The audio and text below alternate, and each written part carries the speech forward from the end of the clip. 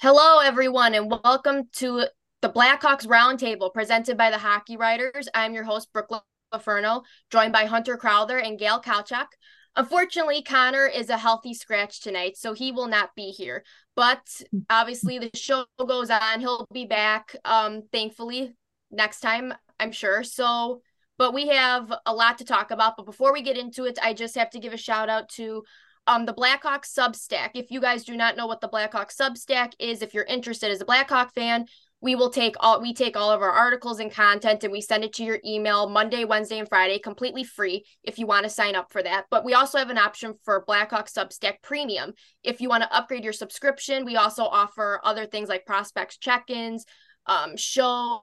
We got pregame previews sent directly to you. That's an option for you as well. Lots of great stuff there from our team. So we want to make sure you're part of the family and you don't miss out on any content that you don't want to miss. And if you're interested, the link for all of that will be in the description. And as always, you can follow me, Hunter, and Gail on Twitter. That's where we're most active. You can follow us. Our usernames are on the screen here. And also be sure to follow all of our articles on thehockeywriters.com. And like I said, we got a lot to talk about today. I'm really excited that we're doing this show because there's a lot of good stuff in this outline today. So we got to start with the fact that the Blackhawks have a 4-7-0 record as we're sitting right here. They're headed into their second month of hockey. This season's been kind of flying by, guys. I can't believe we're already in the second month of hockey, or they're headed into their second month of hockey. But to start the show off, we kind of want to talk about the most recent news that happened last night, or by the time everyone else sees it, it'll probably be 2 days past. But after the Blackhawks lost 4-2 against the New Jersey Devils, the players had a players-only meeting. The players were kind of coy about what was said. They wanted to protect kind of the privacy of the locker room and what was said, but they did give a little bit of insight into some ideas of what was said. Seth Jones and Corey Perry spoke about just kind of, like I said, the themes and a little bit of what was said. And I kind of just want us to talk about just everything that kind of went on. So, Gail, I'm going to start with you here because you were the one that was really, you have really most of the information on this. So, what do we think about this players only meeting that happened after the game? So you had already mentioned that Seth Jones and Corey Perry were really the ones that kind of spearheaded talking to the media. And their overall theme was pretty much, that everybody wants to stay accountable. And I liked what Corey Perry said about, being a brotherhood. I think this is actually a really good sign, right? Usually that's kind of a problem if you have a players only meeting. But let's face it, the Blackhawks were not expected to win that game against the Devils. Mm-hmm. They really weren't expected to win any of the four games they've won so far. With that in mind, I'm not really sure if there really was the need for this players only meeting. Their performance to date has kind of been what's been expected. So I think it's great that they're trying to build the right culture and they're just doing this right off the bat. Head coach Luke Richardson actually was completely behind it. He said, they hear enough from me. And I think that he's kind of put it in place. And now it's the players and the that have to believe in it and kind of carry it out. So that's exactly what they're doing. And I love it. Yeah, I like the accountability in the locker room for sure. Maybe it wasn't like needed in the fact that they didn't lose 10 in a row. It wasn't like a dire like something needs to happen. But it still is nice to see that these players care and they want to improve things, even though, like you said, a lot of it is expected from them a little bit, like as far as performance and record goes. But still, that's what you want to see. It's good for the future for sure. Hunter, what do you think about this players only meeting? I think a lot of time when we hear that term, like players only meeting, it's usually in reference to a team that's, the 18 wheelers falling off the cliff, Mhm. or it's like Mutiny on the Bounty, where the coach is kind of on the outside and the players are starting to tune out. Yeah. But I think they're more common than we think. Like it's not like not every meeting gets leaked to the press, or not every meeting is closed door at the rink. It could be at the back of the plane after a road game, or any scenario where veteran players are talking to a group to say, hey, this is an 82 game season. Like if you played college hockey, you didn't play more than 40 games in a year. And if you played in the Canadian Hockey League for junior, your season tops out at around 60. So I think it's just a veteran group saying, like, guys, we're going to have games like this where, we come out flat in a period, or even if we work hard, we just get our asses kicked. Pardon my French. And I think it's just them. And also too, like, you don't want the coaches to just keep repeating themselves over and over, because eventually the players will tune it out. So I think it's good to have guys like Perry, Foligno, and Seth Jones, and just a leadership group to say, hey, let's, we're going to lose games like this. Let's just forget about it and move on, or take lessons from this game that you can carry through the year. Yeah, I think you can only take positives from it. Like you said, so it could have a negative connotation. Like you said, only it seems like team meetings only happen when things are literally going way off the rails. But in their case, like I said before, I like the accountability there because obviously they've been losing. They've been losing some games here. And even though that's expected, it's not something you want to just, kind of just let it go just because they're in a rebuild and they're expected to lose a lot of games. You do like kind of like what Coach Richards had said, you do at this point want to see progress and improvements here. So I think it's great. There's obviously a lot of lessons there, but I will say I thought it was funny when I saw that because I think someone on Twitter had mentioned, like, I think Chicago's turning into the players only meeting going on because I think the Bears had one. And as you guys know, the Chicago Bears are such a hot mess. And the Chicago Bulls had a team meeting after their first game of the season. And now the Blackhawks had one. It's like, oh my gosh, we're becoming the city of team meetings. But hey, they're keeping everyone accountable here. They want Chicago sports to be good. So you know what? I appreciate that. But yeah, like I said, something that stood out to me was Seth Jones had said something about like I think he had mentioned about like the team playing good in spurts. But they don't want that to be what they're known for. Like they want to see this extended, like the good play extended, not just in spurts. So I thought that was interesting too, which brings me right into what we're going to be talking about next, which is what I kind of wanted to discuss, which was their inconsistent effort pattern. And I know that might seem kind of weird because obviously they're in a rebuild. We know this. They've been facing really tough teams. But I always kind of said, or I always thought in the back of my mind that I think fans don't want or expect perfection here. They don't expect them to beat Vegas, Boston, and the Devils on a nightly basis. It's a hard task. It's a tall task, but they've shown they can beat good teams this year, obviously, with Vegas and the Maple Leafs. But I think where I was going with this is kind of what we've seen a little bit here. Against Montreal, it was a terrible effort, but they came back and they beat the Maple Leafs the next game. And then they had a really bad effort against the Boston Bruins, but then came back the next game and beat the Vegas Golden Knights. So there's like, it's very, I think, I don't really know what to say about that other than I think the effort there we've seen, and even with the New Jersey Devils, they sleptwalked through most of that game. They started hot and then they sleptwalked through most of the rest of the game. And you can say maybe it was tiredness and a back-to-back and a tough opponent, but I think fans and even like Coach Richardson said, they kind of just, the effort has to be there, point blank. And I don't know, like last season, the effort was there most of the time, even though the results were not there, but the effort really was there for the most part. So I do think it's kind of, I don't know what it is yet. I hope this isn't a habit because they showed even at the end of the New Jersey game that when they turn it on, they turn it on. And unfortunately, it was too little too late. There was like 5 minutes left when they started making that push. Yeah, like I said, there's a lot of, I don't know what that is. Maybe it's just learning and rebuilding, but like I said, the effort's got to be there, in my opinion, just on a nightly basis. Dud games happen for any team, but now I don't really like this pattern here. So I guess I want to get your thoughts about this. Gail, what do you kind of think about kind of like these patterns or like these playing patterns? I think this kind of goes back to what I was saying earlier. I'm just not sure that this team is good enough to be consistently consistent yet. I mean, they're trying hard. They're doing what they can. And they're going to get better as the season goes along, but they're just still so young and so inexperienced. And sometimes you have to have those experiences before you can get better at them. So they will throughout the season. I promise they're going to string together some winning games, and that experience is hopefully what they can build on and keep working on. And the coach holding them accountable, the players only meetings, these leaders leading the way. It's all going to accelerate this process. So I think I think this is a really cool time to be a Blackhawks fan. It is definitely a good time to be a Blackhawk fan. It's definitely a learning curve. A lot of what we're seeing is kind of like new developments, kind of just new. It seems like we're growing with them, to be honest with you, as we're covering the team, right? Hunter, what do you make of these kind of like inconsistent patterns here? I think it relates to our first topic with players only meetings where coaches can repeat to players over and over that um, look, we're not going to win every game, and in a lot of ways this is a rebuilding year, but I got to have effort every single night. Mm-hmm. And you've seen instances where maybe a player doesn't get the same regular shift that he's used to. Maybe the lines get jumbled a little bit. We already saw Andreas Athanasiou get healthy scratched for a game earlier in the year.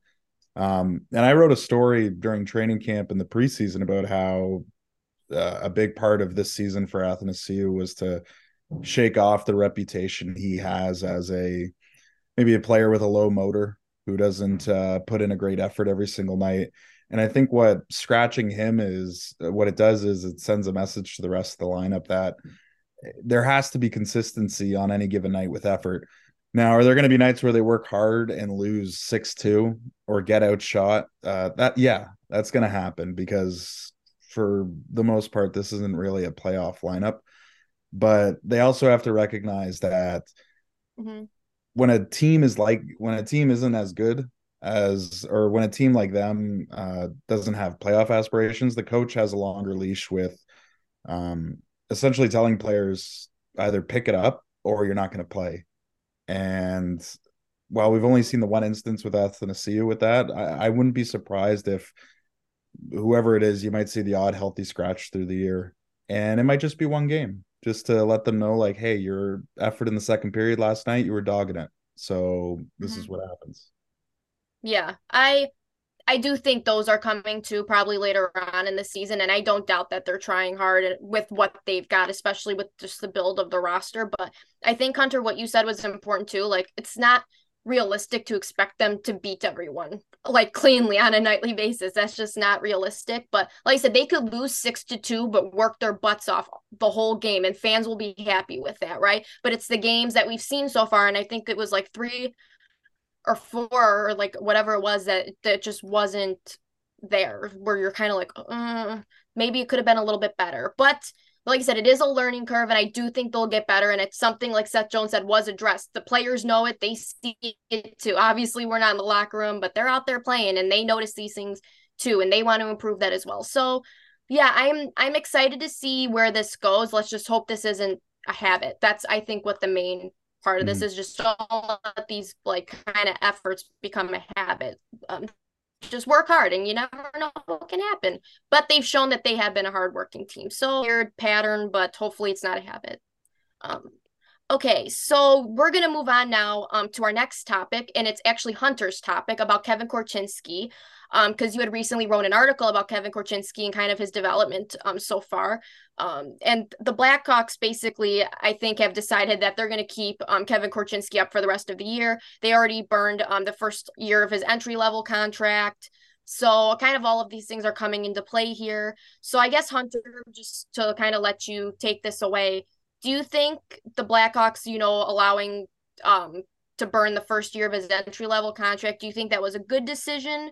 Obviously, they could have sent him back to Seattle for more development, but he's been impressing pretty good so far. And so just kind of give us your thoughts on that and his performance overall this season. I think that the bar is a little lower for this team, so you're allowing younger players to make mistakes, and if he gets burned on a turnover in his own end, it's not the biggest deal. You saw the second goal for New Jersey last night where he kind of bobbled the puck at the blue line, which led to a Devils breakaway and a goal. Um, but for the most part, I've been like, even my own expectation. I thought he'd make the team this year, but Mm-hmm. my own expectations have been surpassed. He is so good at little things offensively that the veterans in this league can't do. And I said it in my column, like I loved watching Seth Jones play with Columbus and Nashville and now Chicago, and he's a very good offensive player. But already at 19, Kevin Korchinski is better than him. He's a better skater. I think that he's a better. I think he has a better offensive hockey sense in his passing. Like there's just Mm-hmm. little plays he makes. I made the point, it's not just the first pass out of the zone, which they hammer into every single defenseman at every level of hockey. It's the pass once he enters the opponent's zone. And he just does these little things where I'm like, man, that guy is 19. It's already, I think he's already the Blackhawks' best offensive defenseman. I don't want to overwhelm him with ice time, so I'd like to see him get some shifts on the first power play, but I'm okay with Jones sitting there for now. But I think I think for the most part, or I think that they already made the right decision keeping him, and who knows? We'll see how much ice time, like, because right now he's on the top pairing with Jones. We'll see how much ice time he gets, but overall, I've been really impressed with what we've seen in the first 11 games. Yes, Hunter, I agree with you on Kevin Korchinski because I do think that there wasn't a bad decision with either sending him to Seattle or keeping him in Chicago. Obviously, we talked about that, I think, even earlier, just knowing that he would get the development either way, but knowing how he played in the first few games, definitely think it was the right decision to keep him here. He's obviously he has to learn the NHL game, and it's a good year to do it with the Blackhawks not expected to be good. Like you said, there's no pressure on him. And I've been really impressed with him too, just how he's kind of handled a big responsibility being a top pairing defenseman with Seth Jones. I think the other thing that stands out to me is how he's rebounded from mistakes. Like you said, we've seen mistakes from him. Obviously, that's expected. He's a rookie, just like any other player. They're bound to make mistakes sometimes, but he rebounds really well. He never looks like frazzled or like really just like overwhelmed by everything. And you would think that would weigh on you a lot, but he doesn't. He just takes it in stride. And his skating, oh boy, yeah, he's a really good skater. I agree with you there. And I do think he could be like his ceiling could be a little higher than Seth Jones or a lot higher than Seth Jones for sure. And that's not even a knock on Seth Jones. They're completely different players, but yeah, this his ceiling and his potential is so high. It'll be really exciting to watch him. I will say the one thing I think I'm a little disappointed for him about is that he might not be able to play at the World Juniors for Team Canada because I know that means so much to players to be able to do that. But you know what? He probably doesn't care if he's living out his dream in the NHL. He's probably like, you know what? He got his gold medal, but you know, you want them to have that opportunity too. But like I said, no harm, no foul. We Blackhawks get to watch him every night. He gets to live out his dream, and we're all happy to see it. But Gail, what do you think about Kevin Korchinski so far? Just about everything about the Blackhawks keeping him, how he's done so far. What do you think? You make a good point about his composure. He really does seem composed out there when you have to, it's hard to remember that he's just 19. Uh, Mm-hmm. and then you mentioned definitely that he's ready for the NHL. I just think it would have been a little bit wasted if he was in Seattle still. You know, he's going to learn more from the mistakes that he makes up in the NHL now, and that's going to be better, and it's going to kind of accelerate things for him. Um, but I think that they already hinted and basically said that he would not go play for the World Juniors for Team Canada. But I almost wonder if, I mean, right, depending upon where he's at, maybe if he's struggling at that time, if he's maybe it would be a good thing to kind of build his confidence and then maybe get somebody like Isaac Phillips to be able to have a kind of an extended stint. So maybe they've already made that decision, but I could also see that changing if he decides to struggle or if he's struggling. Yeah, that will be interesting for sure. Because like I said, teams do say they like the players to have that experience if they can. It's extra development for them, and obviously it's important to them as well. It means a lot to them. So, but like you said, if he's doing really well and he looks good still here, then obviously they're not going to want to mess with that. But like you said, it probably depends on how he's doing then, and kind of maybe what also Kevin and the team want to. So that'll be interesting for sure. But again, no bad decision there either. It's just more like we'll just see what happens there. The next topic we're going to talk about is Gail's topic, and I'm actually really, really excited about this one because if you've watched Blackhawks Banter or Blackhawks Roundtable, any of our episodes, you know that this player is probably one of my favorites. So we have to talk about Philip Kurashev. He was injured to start the season, and I think the Blackhawks really, really, really missed him when he wasn't in the lineup. But he entered the Blackhawks lineup again on October 24th. He missed 6 games. It was a lot. Like I said, the Blackhawks missed him. We missed watching him. It's a nasty wrist injury there. But Gail, you wanted to talk about kind of just his impact on the lineup since he's been back, and I'm really, really excited about this one. So take it away. What do you got for us? Yeah, he scored the overtime winner, and then the very next game against the Vegas Golden Knights, and then a goal and 2 assists with the Florida Panthers. So he's already been producing right away. He has been playing on the top line with Bedard, and the two have been enjoying. Enjoying. It seems like they're developing some chemistry. He just gives the Blackhawks more options within the top 6 forwards. I could see, the last game, Taylor Hall basically went back up onto that first line, and I think that that's where he'll end up staying. So if he's there, maybe Kurashev really could go down to play with Athanasiou and Reichel. And I keep pushing on that line because they did so well last season, and I'd really like to kind of see him get another shot together. But either way, the Blackhawks are just a better team with Kurashev around, and hopefully he can keep it up. Yes, I'm with you on that. Hunter, what do you think of Kurashev's performance and his impact on the team so far? I thought he looked great against Florida, and I thought that it's funny enough that was probably the night, or that's the night he's had the least amount of ice time too. He had under 15 minutes that night, and otherwise though he's like such a really consistent player to have at the top. And like you said, it makes the top six more flexible. I'd like to keep him on the top line now. For now though, I'd like to see how much they can stretch production out of him and Bedard. And I think it's so tough with a guy like Bedard too, because you want to maximize what you can get out of him because he's such a freakish talent. But sometimes, even skilled players or fast players, they don't really have quite the right chemistry. And I don't think that Nick Foligno on the top line is going to be a long-term option. So I'd like to just see right now how it goes. I know that Hall will get more chances on there too, and yeah, I'd like to see him play with Reichel and Athanasiou. But right now, if it works, then see how it works. Yeah. Right now, I'm thinking that Kurashev's contract extension was a steal. And I always thought that, because I know some people, or we talked about even last year, some had worries about his consistency. Sometimes he strung together a few great games and then would disappear for another 6 games before coming back. So I think I just love to see it right now. And like I said, who knows? I really hope he keeps this up. But right now, like Gail said, he makes this team better. The lineup is better with him in it.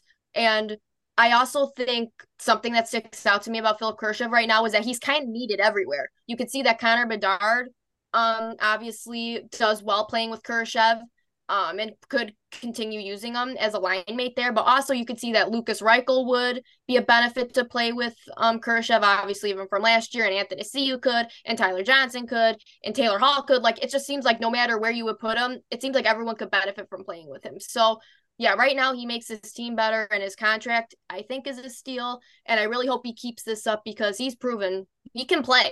This guy can play. So I'm really happy for him, and I'm excited that he's kind of proving those people that were a little bit hesitant about kind of extending him last season due to consistency issues can just kind of enjoy watching him right now. Yeah, Gail, I'm sorry, you want to say something?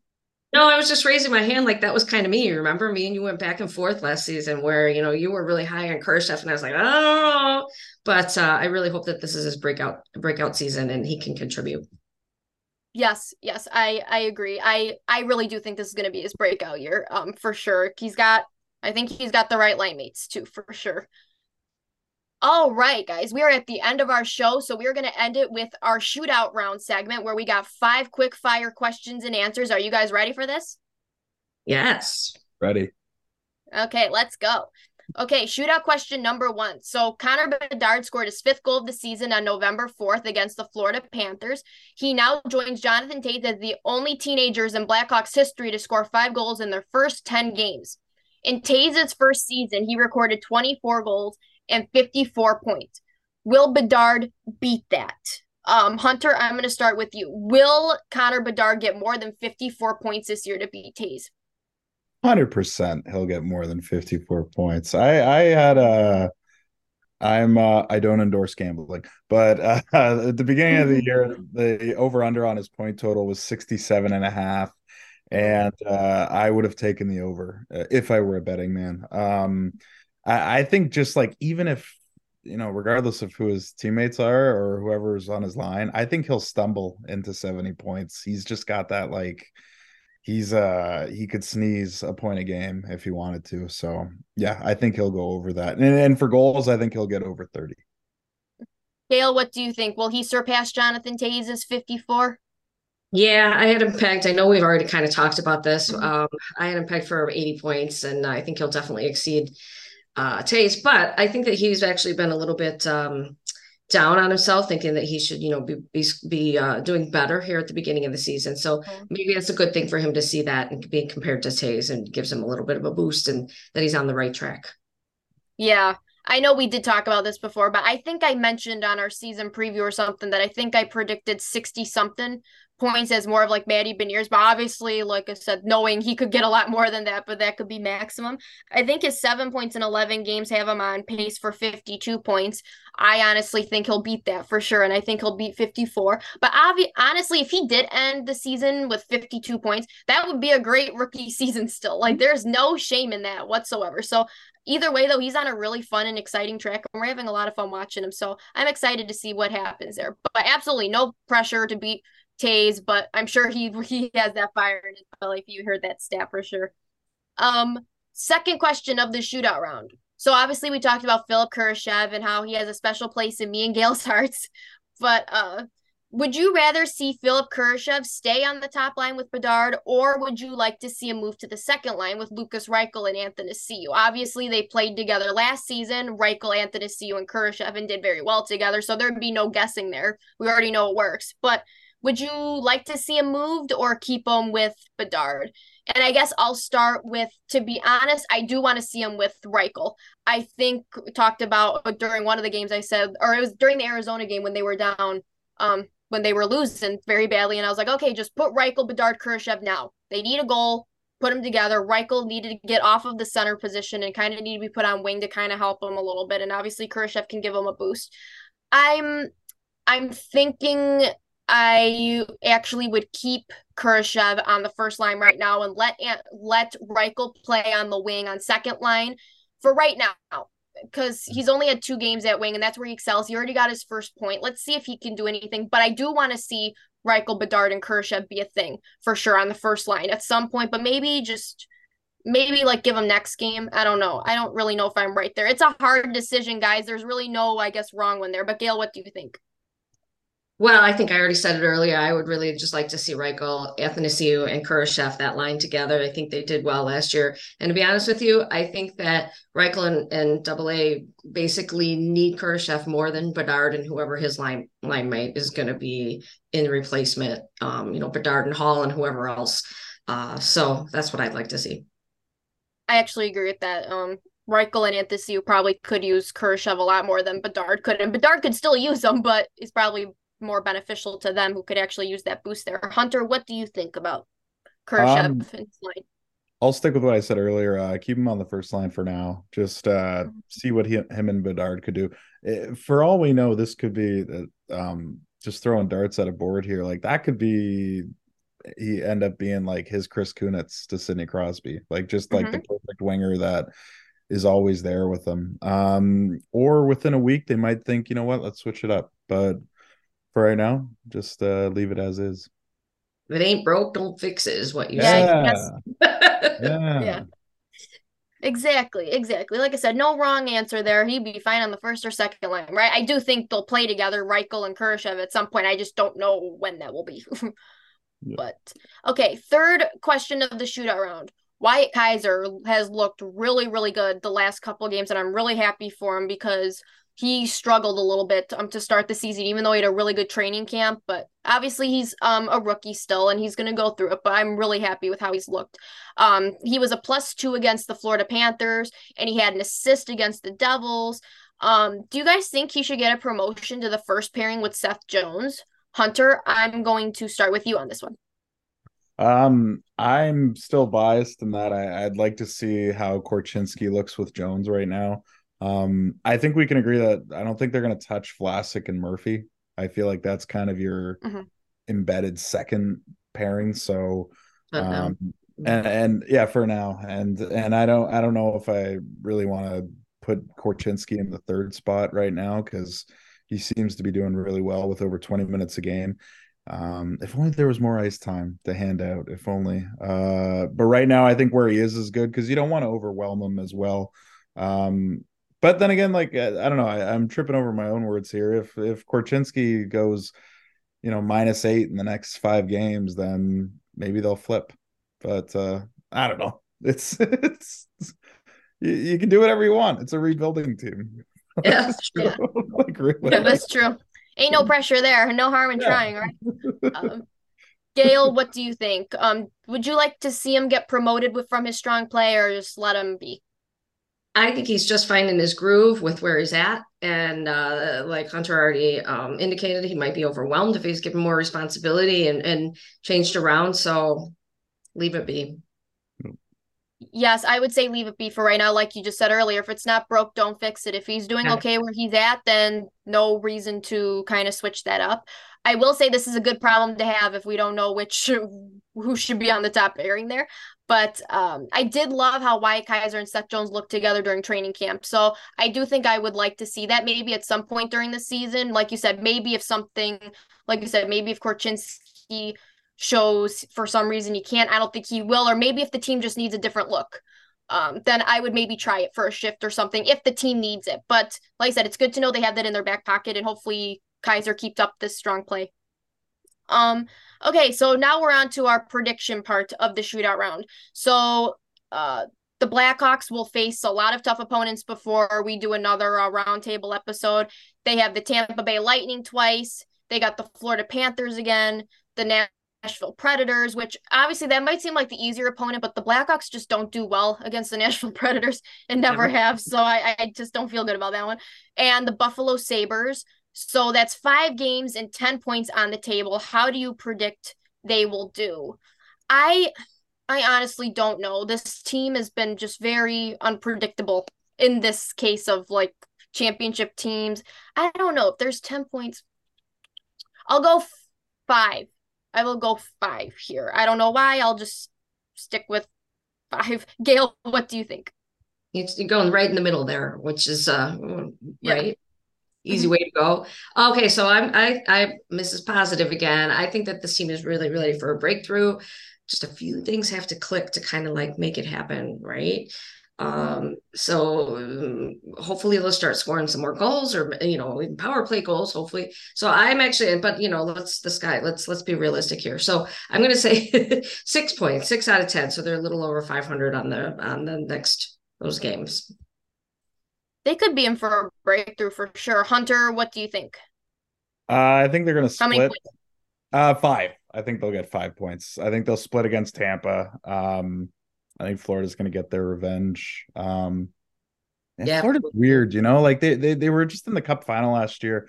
I feel like this thing happens now in the NHL where like teams that go on like not a miraculous Cup run, but an unexpected one, uh, it feels like it catches up to them the next season, and it looks like that's happening with Florida. But Yeah. anyway, I think they'll lose to Florida. I think they'll beat Nashville because I just don't respect Nashville. I've somehow watched a lot of games, and I just don't like. I don't know. They underwhelm me, if that makes sense. Yeah. And I think they'll lose in OT to Buffalo. Buffalo's they got some talent, man. That blue line is filled with like really talented young prospects, and I just feel like I don't know. Like I live in Atlantic Division country, and I see a lot of Sabres games, and I don't know. They'll keep it close, but I think they'll lose in OT. So 5 points to answer your question. Right in the middle. I do think, yeah. Oh, sorry. What did you say, Gail? I said right in the middle. Both of you. Yeah, right in the middle. Yeah. I do think one of their wins will come against Tampa Bay too, and I don't know why. It's just a weird feeling. But we'll see how this goes. Maybe they could really surprise us here too.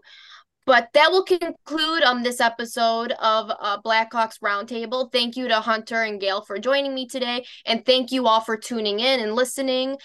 Be sure to follow all of us on Twitter. All of our links will be in the description below as well. All of our Twitter links. Be sure to follow all of our articles at thehockeywriters.com.